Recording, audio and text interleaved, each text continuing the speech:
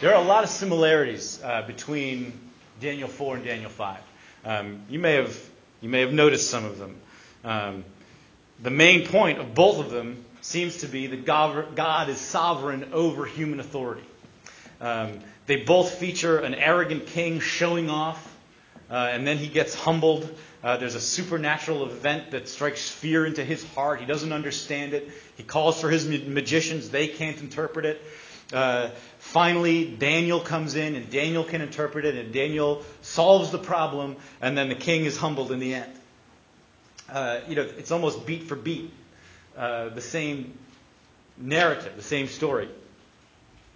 So then the question you got to ask yourself is, why are they both here?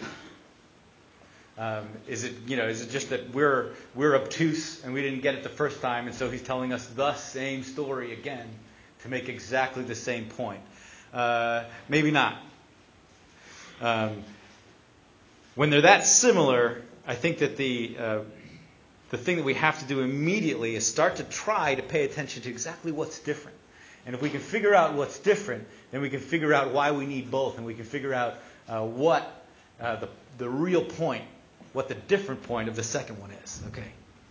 So what are some differences? In the first one, from last week, Daniel encourages Nebuchadnezzar, offers him a chance to repent. Belshazzar doesn't get such an offer. Nebuchadnezzar seems to be being disciplined for his... There it goes.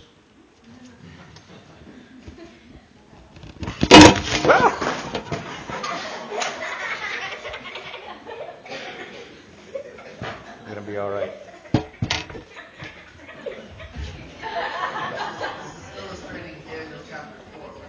Yeah. Okay, so we're just going to put the Bible over there. Okay. Logan, you can just edit that part out. Where was I? Okay. So Nebuchadnezzar seems to be that he was being disciplined for his pride. Belshazzar is just being punished. Likewise, Nebuchadnezzar in Daniel 4, he seems to have some rapport with Daniel. He has some respect for Daniel. He speaks to Daniel with a little bit of honor. He seems to like Daniel. He seems to know that he needs Daniel. Belshazzar, on the other hand, has nothing but disrespect for Daniel. He insults Daniel. Daniel doesn't even seem to be on the payroll anymore. Like, the queen mother has to remind Belshazzar that Daniel even exists. Maybe you should call for this guy. And when he comes in, Belshazzar says, well, I've heard of you, that you supposedly have this great wisdom. And you're Daniel, one of those exiles from Judah that my father Nebuchadnezzar brought, right? He's insulting him. He's trying to put him in his place. He's haughty toward him. Very different from Nebuchadnezzar's attitude toward him. In the same way, Daniel shows respect and affection for Nebuchadnezzar in the way he speaks to him. When Daniel perceives that Nebuchadnezzar is going to fall on some hard times, remember Daniel in chapter 4, Daniel is dismayed. He's quiet for a long time. He doesn't want to give Nebuchadnezzar this bad news. He wants to give him good news. But with Belshazzar, Daniel's immediately like, you keep your gifts, and let me tell you what's going to happen. Here's all of the things that you forgot, and all the things that you've done wrong, and here's what's about to happen to you. He doesn't mince words. He doesn't hesitate. He doesn't seem to be bothered by it at all the way he was with Nebuchadnezzar. Belshazzar's pride, in contrast with Nebuchadnezzar, I think also seems to be of a different order. It's a higher magnitude of pride coming from Belshazzar. Nebuchadnezzar, he actually had accomplished something amazing in building that empire. Now, in doing so, he had forgotten, he had ignored the fact that the talent that he had that allowed him to do it had been given to him by God. He ignored the fact that God had given him favor in various battles. He ignored the fact that everything that had happened had happened because God was giving it to him. And Nebuchadnezzar needed to be reminded of that. But Belshazzar is not even Nebuchadnezzar's son. He's somewhere down the line. This may be a couple of generations of kings later. He's not even the main king. You might notice that what he offers Daniel is not to be second in the kingdom. He doesn't have that to offer because he is the second in the kingdom. Belshazzar himself is the second in the kingdom. All he can offer Daniel is third. So he's a kind of a vice regent. His father is the emperor. His father is somewhere else. Nebuchadnezzar is his grandfather, his great-grandfather, somewhere up the line. And of course, it's acceptable idiom in that language to call your great-grandfather your father, as we would say your forefather. He's heard all the stories. He should have known about Daniel. So when Nebuchadnezzar is proud, he's got something to be proud of. He needs to be reminded of the facts of where he actually stands in the cosmos. But Belshazzar is proud of nothing. It's kind of like, I don't need to be mean, but it's kind of like Conrad Hilton. He actually built a business empire. He accomplished something. The Hilton name became a household word for comfort all over the world. Conrad Hilton probably needed to be reminded that the talent with which he had done that had come from the Lord, and that the Lord had worked in circumstances to make that possible, and that he really owed it all to the Lord, and he needed to be reminded that he really should pay attention to the people that he had stepped on and stepped over to get where he was. But his great-granddaughter, if she stands up and says, "Look at what I have accomplished," it's a little bit different. It's a little bit worse. In fact, it's a lot worse. It's a little like you can tolerate it from Conrad, but from Paris, you're kind of like, what are you... Like, if you were to hear her, I'm not saying that she has said this, but if you were to hear her say, look at the empire that I have made. Oh, congratulations, Paris. That's a different kind of arrogance. And that's the kind that Belshazzar has here. He's boasting and showing off in this passage. I don't know if you pick up on it, how many times it talks about the number of lords and ladies and vassals that are all at this feast, 1,000 of his lords. We know from the architecture and some of the writings of the day, what archaeologists have uncovered, that there was there would be a large banquet room in a king's palace, but then he would also have his own banquet room, where if he was eating and drinking and making merry, he usually was doing it with a little more privacy. The fact that Belshazzar, it says, in front of all of these people, he is drinking. He is showing off. Some scholars suggest it's because he knows that Cyrus is on the way, and this is a war feast. We don't know for sure, but that's a good possibility. The fact of the matter is, though, he is making a show of it. Nebuchadnezzar stands and brags within his own heart. Look at what I have done, making this empire of Babylon. Belshazzar is raising a glass in front of everybody and flaunting his power and authority and his arrogance. The main difference, when we get down to it, is that chapter 4 was really about the arrogance of one man and the humbling of that one man, his discipline and his restoration. Right? This was a lesson that God can remove and restore individual kings. That was the takeaway for all of the living to know, that God gives the kingdoms to whom he will. It was a message of hope for Israel, that God would be true to his promise to restore their own king, who had been cut off, if you remember, and left as a stump with its roots. That he would raise up the Messiah who would sit on David's throne. We saw that the promise that, kings oppress the poor and the weak, this Messiah will, and those kings will always be eventually cut off for their pride. The Messiah, Jesus, cares for the poor and weak. He was not cut off for his own arrogance, but for ours. And in his restoration, we are restored. Right? That was the point last time. And this time, it's not about the one man being cut off and restored. This time, it's about the entire kingdom being cut off and destroyed. Chapter 5 is about the whole kingdom. Not only are kings subject to God's sovereignty, but entire kingdoms are. In chapter 5, Babylon's pigeons have come home to roost. In chapter 5, God is finally dealing with Babylon as an entire kingdom.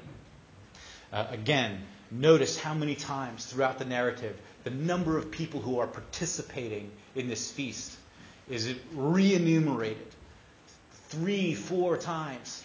His lords, his wives, their wives, all of these people. When Belshazzar has the idea to bring in these vessels from the temple in Jerusalem and commit this desecration, all of these other people, all of the lords from all over Babylon are participating in it. It emphasizes it again and again that they all did it. He brought in the vessels so that everyone could drink from them. And then everyone drank from them. And then they all drank from them, it says again. The entire kingdom participates in this. Belshazzar is the leader of it, but the whole kingdom is involved.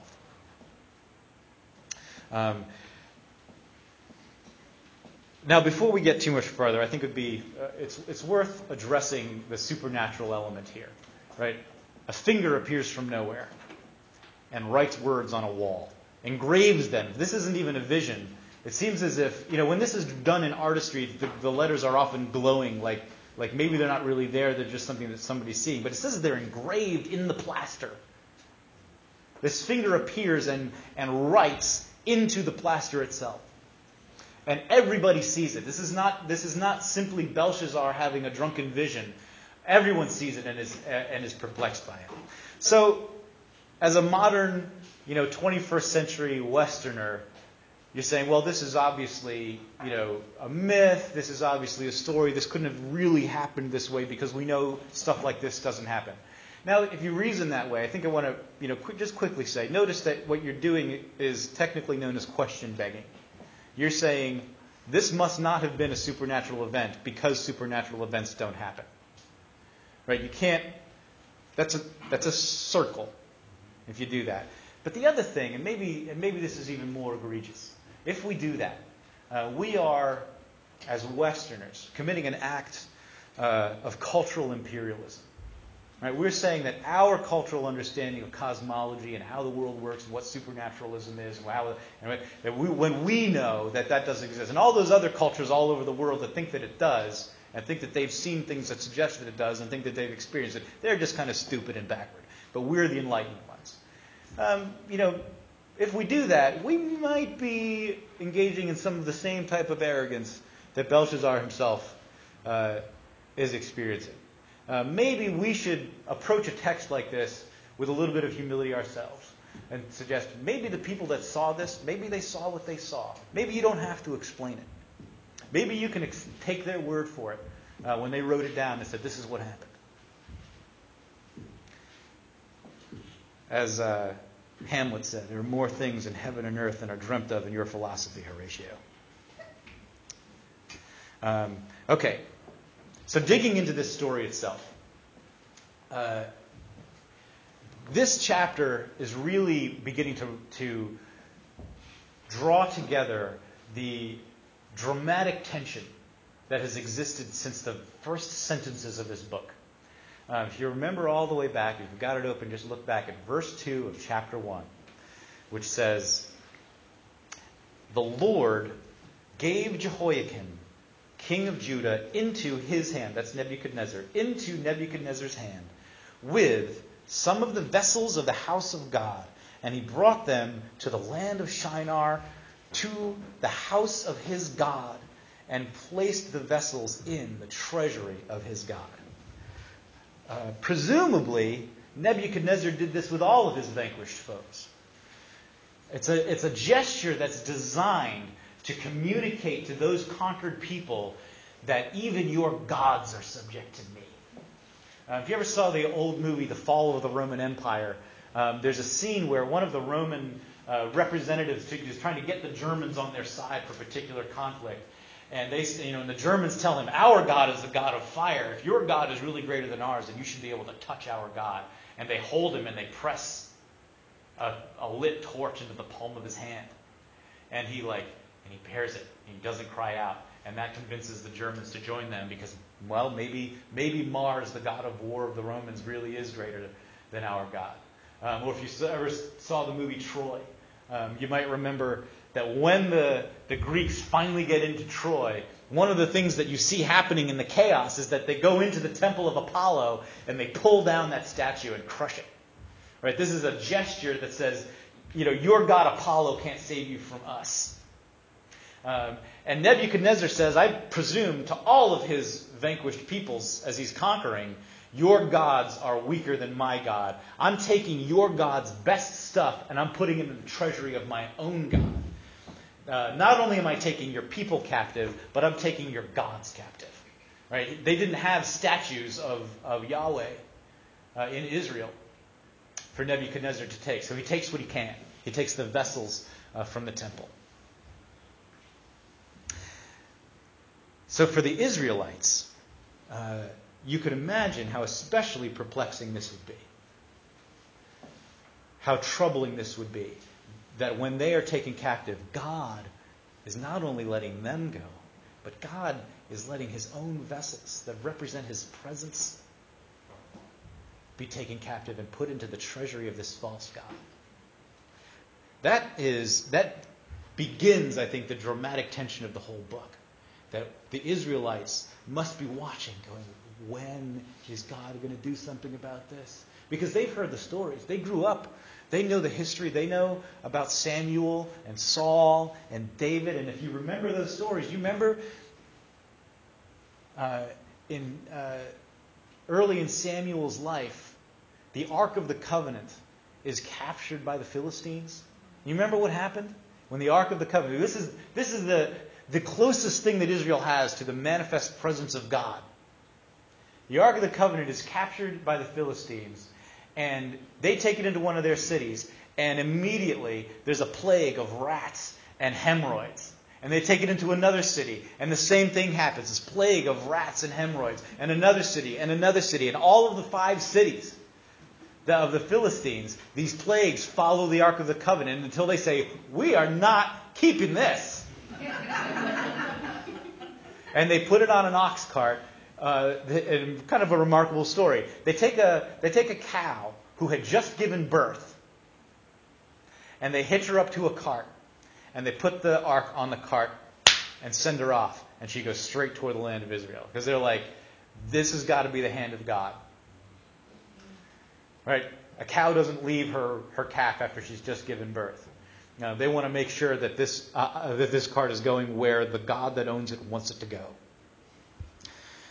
So the Israelites are seeing not only themselves, but the vessels of God's temple taken into captivity and put into the treasury of the god Marduk. When's the plagues going to start? The last time we were captive, there were 10 plagues. The last time God's vessels were captive, there were these other plagues. When is God going to do something about this? This can't stand. This aggression can't stand, man. Thank you. All right. Every passing year must make them wonder.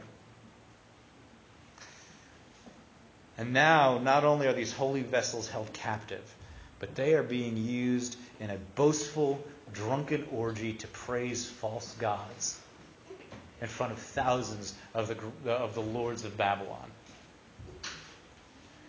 The dramatic tension is really building here. God must, an Israelite who is aware of this, must have been deeply disturbed and fearful. God must act soon, right? He's got to do something now. Now he's got to do something, right? And then, throughout the story, the author very deliberately uses more literary devices to heighten that tension. So like in the very first couple of verses, you get this tension amped up, that now they are using these holy vessels in the sacrilegious, desecrating way. And what's going to happen? All right, so verse 5 is when the finger appears, and finally something is happening. But what is it? And we are left with Belshazzar wondering what it is. All right, Belshazzar, when it says that his knees knocked together, the Aramaic there, it's literally that the knots of his loins were loosened. Right? He wet himself. He's freaked out. He's so scared that he peed his pants. And we are left with the same mystery that he is. We are left watching, wondering we don't get to read it either. Not for 20 more verses. The narrator keeps delaying it and delaying it and delaying it. All of these things happen that keep pushing it back. It's kind of like in a movie where, something is happening over there, but we're just looking at the faces of the people over here and watching their expressions change, and we don't get to see what was over there, and it's delayed and delayed and delayed, and we start to feel this anxiety. When are we going to get to see it? What is happening? What is going on? Or kind of like maybe in Stranger Things, you knew it was coming. You knew it was going to happen. I mean, come on, we're honestly a few months late. In Stranger Things, you don't get to see the monster, the Demogorgon, until what is it, episode 6? It's pretty far in. But you spend the first several episodes going, what is this monster like? What is going on? The narrator is using those same types of devices to keep pushing the tension, making us more and more as readers anxious to find out what's happening. It begins to happen in verse 5. But he uses this vivid description of the king's fear response. Right? He could have just said the king was really afraid and moved on straight to Daniel coming in. But no. We introduce new characters. We introduce the queen mother. We introduce the magicians. And this whole scenario plays out that we've seen 3 or 4 times now of the king is worried about something. He brings in the magicians. They can't answer the question. We go through the whole speech over and over and over, pushing the reveal back and back and back. Then the queen mother comes in. There's this guy that tells a whole story about Daniel. Then Daniel comes in and he recounts the whole story about Nebuchadnezzar. Pushing the tension back and back and back and back. He's delaying the reveal. Daniel's speech, he's got the flashback. He repeats and emphasizes the king's sin. He emphasizes his pride, the sacrilege, his idolatry. That he's not just misusing these vessels and treating them profanely. He's actually worshiping false gods with them. And it's sort of beautiful the way that the narrator and Daniel himself in the story call them. Doesn't even name the gods. It's just the gods of silver and gold and bronze and wood and stone. And he's using these vessels to praise those gods. He's committing idolatry. He's worshiping gods that don't exist. You remember the quotation from last week that we had on the screen from Cornel West? He said, I was really struck when I heard Cornel West say this. He said, somebody asked him, what do we do to try to draw people back in who have lost faith? And Cornel West said, I come from the school of thought that thinks that a certain kind of atheism is always healthy. He says, because it at least cleans the deck. He says, atheists start from the position that all gods are idols. He says, and most gods are idols. And so maybe the God that you lost faith in was probably an idol to begin with. And so good thing you lost faith in. And then he says, now the question will be whether you will be open in your soul to something larger than you that can connect you with justice and love. Now I want to add to what Cornel West said there and say that nature abhors a vacuum. And when we lose faith in whatever false god we've been worshiping, something is going to snap into place there, and usually it's your own self. Usually, idolatry is not just worshiping of a false god, but worshiping of our own selves, which is far more dangerous. Belshazzar is praising these false gods, but he's really aggrandizing himself. And that's an idolatry that's far harder to shake. These gods of silver and gold and bronze and wood and stone, these gods don't see. Only the true God sees, says Daniel. The only God that Belshazzar doesn't honor is the true God. And why? Why is Belshazzar so anxious to make a mockery of this God? Because this God makes demands. The gods of silver and gold and bronze and wood and stone, they don't make demands on him. They let him be as arrogant and oppressing as he pleases. But the God of Israel makes demands on him and tells him that he must be just. The God of Israel tells him that he has to care for the poor. The God of Israel tells him that he has to restrain his lustful appetites. And so this is the God that he chooses to mock. The writing appears in verse 5, but the explanation is delayed all the way to verse 25. And all through that delay, what we as the reader are wondering is, what is God going to do about this? What does this writing mean? And what is God going to finally do about this sacrilege?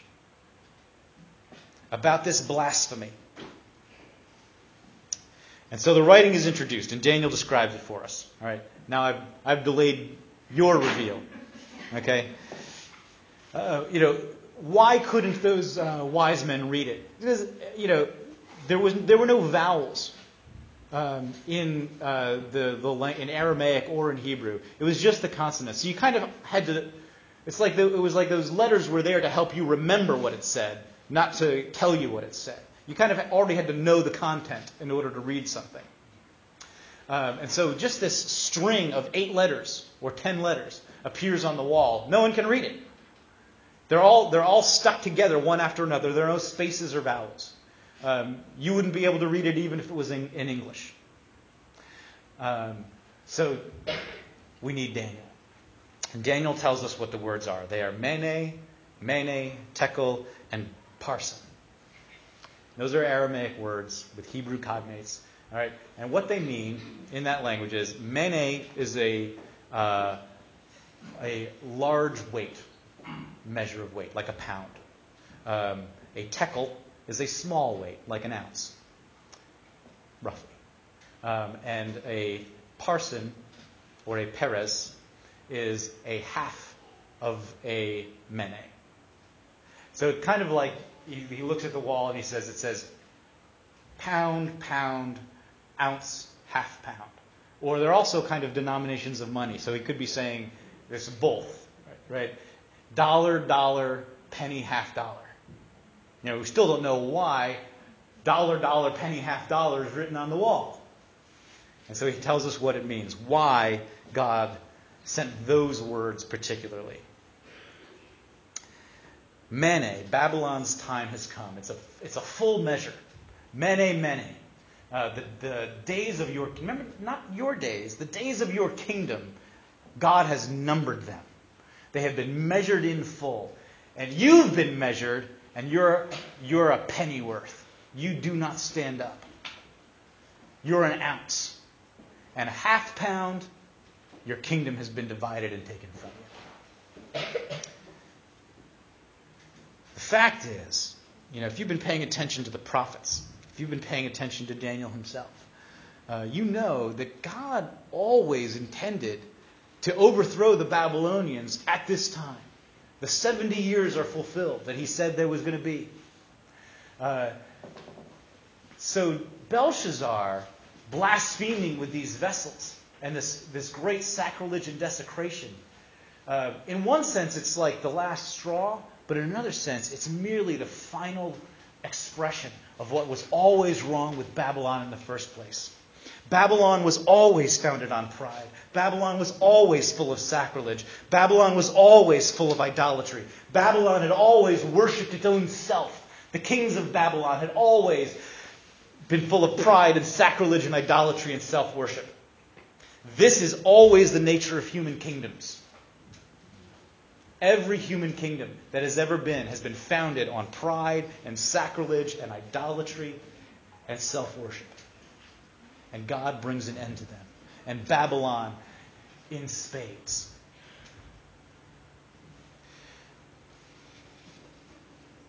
This is the nature of human kingdoms. This is the nature of the human kingdom that you live in. Now, I'm not trying to pick on America particularly, because this would be true if we were in Germany. This would be true if we were in South Africa. This would be true if we were in Brazil. This would be true if we were, in some ancient culture in Siberia. It would be true, because this is what is true of every human kingdom. Belshazzar is doing what he is doing because that is who he is. That is who Babylon is. This is not merely the last straw. This is merely the final declaration of what has always been true, and the reason that this judgment day has always been coming. Notice that the handwriting appears on the wall the night that Darius shows up and kills Belshazzar. But Darius, who we think is probably another name for Cyrus. Notice in this book, people have different names. Darius is probably Cyrus the Great, who is the king who conquered Babylon. Cyrus has been on his way for months. So this judgment was always about to happen. And Belshazzar's sacrilege is the reason being declared in time and history as to why this has always been coming. It is who Babylon is. It is who human kingdoms are. I mean, I'll challenge you to show me a kingdom in history that didn't have these features. This is who we are. This is who human beings are. We are a people who can't stand the fact that the true God makes demands on us. We want to be in charge of our own selves. We want to worship our own selves. We want to make our own moral laws. We want to make our own moral choices. We want to be free to indulge our own pleasure. We want to be free to indulge our oppressive impulses. We want to be free to hate. We want to be free to fear. We want to be free to fight and do violence. We can't stand it. This is who we are. God shows up and makes demands on us, and we want to do what Belshazzar is doing. We want to flout his authority and flaunt our power and eat and drink in his face with his holy vessels. We want to do sacrilege to the vessels of his presence. How do you know that this is true? This is what we do. What we do is reject the true God in order to worship ourselves, because we love our own pleasure and our own power and our own pride. But what does God do? God is a God, in contrast, who gives himself to us. In Psalm 78, all the way near the end, verse 61, it's about this episode where the Ark of the Covenant was captured by the Philistines. It says in verse 61, God delivered his power into captivity and his glory into the hand of the foe. The Ark of the Covenant was the manifest presence of God. And God gave his power into captivity, it says. And a few verses later, right? Well, before I get to those few verses later, he gave the ark to the Philistines. He gave his people and his temple vessels to the Babylonians. He gave his very self to us in Jesus Christ. And what did we do with Jesus? We did the same thing to Jesus that Belshazzar did with the vessels. God gave Babylon his people. He gave Babylon the vessels of his presence. But instead of learning from his people, and instead of using those vessels to call on his name, they enslaved his people, make them captives, and commit sacrilege and desecrate the vessels. God gave the human race, that's who Babylon is. God gave the human race this world, and instead of caring for it, instead of beautifying it, we use it for our self-indulgence, our pride, for oppression. It's who we are. God gave himself to us in Jesus, the true vessel of his presence. But instead of clinging to him to be healed, instead of submitting to his ways of love and humility and justice, we desecrated the true vessel of God's presence. by horrifically murdering him. This is who we are. This is who the human race is. But what does Jesus do with us? Jesus comes to break the cycle. We're a crucifying people. We're a desecrating people. We're a selfish, self-centered, prideful people. God is a self-giving, loving, just God. Jesus breaks the cycle by saying on the cross, Father, forgive them. Jesus prayed for us as we were committing the ultimate desecration, the ultimate sacrilege, the ultimate blasphemy, the ultimate violence. He prayed for us that God would forgive us. And those few verses later in Psalm 78, it says, Then the Lord awoke from sleep like a strong man shouting because of wine, and he put his adversaries to rout. The evil that we commit, God destroys. He gives himself over to us. He surrendered himself to death and destruction. But then he was raised and he awoke and shouted like a drunk man and put his adversaries to rout. Parson, Daniel says, your kingdom is divided and given to the Medes and the Persians. Who is God? He is the God who is able to take the kingdom away from desecrators and sacrilegious blasphemers and violent people like us and give it to another. Give it to its true owner, to Christ Jesus himself, who rules with peace and justice. Instead of being divided and cut up in Christ's kingdom, we're united. And we're given to the rightful king. We're united in him. We're united before him. And we're united as he invites us to his table. Belshazzar committed this arrogant, boastful, blasphemous feast. Our king invites us to his own feast. Instead of a meal that breeds arrogance and desecration and violence, this is a meal that grants us humility and holiness.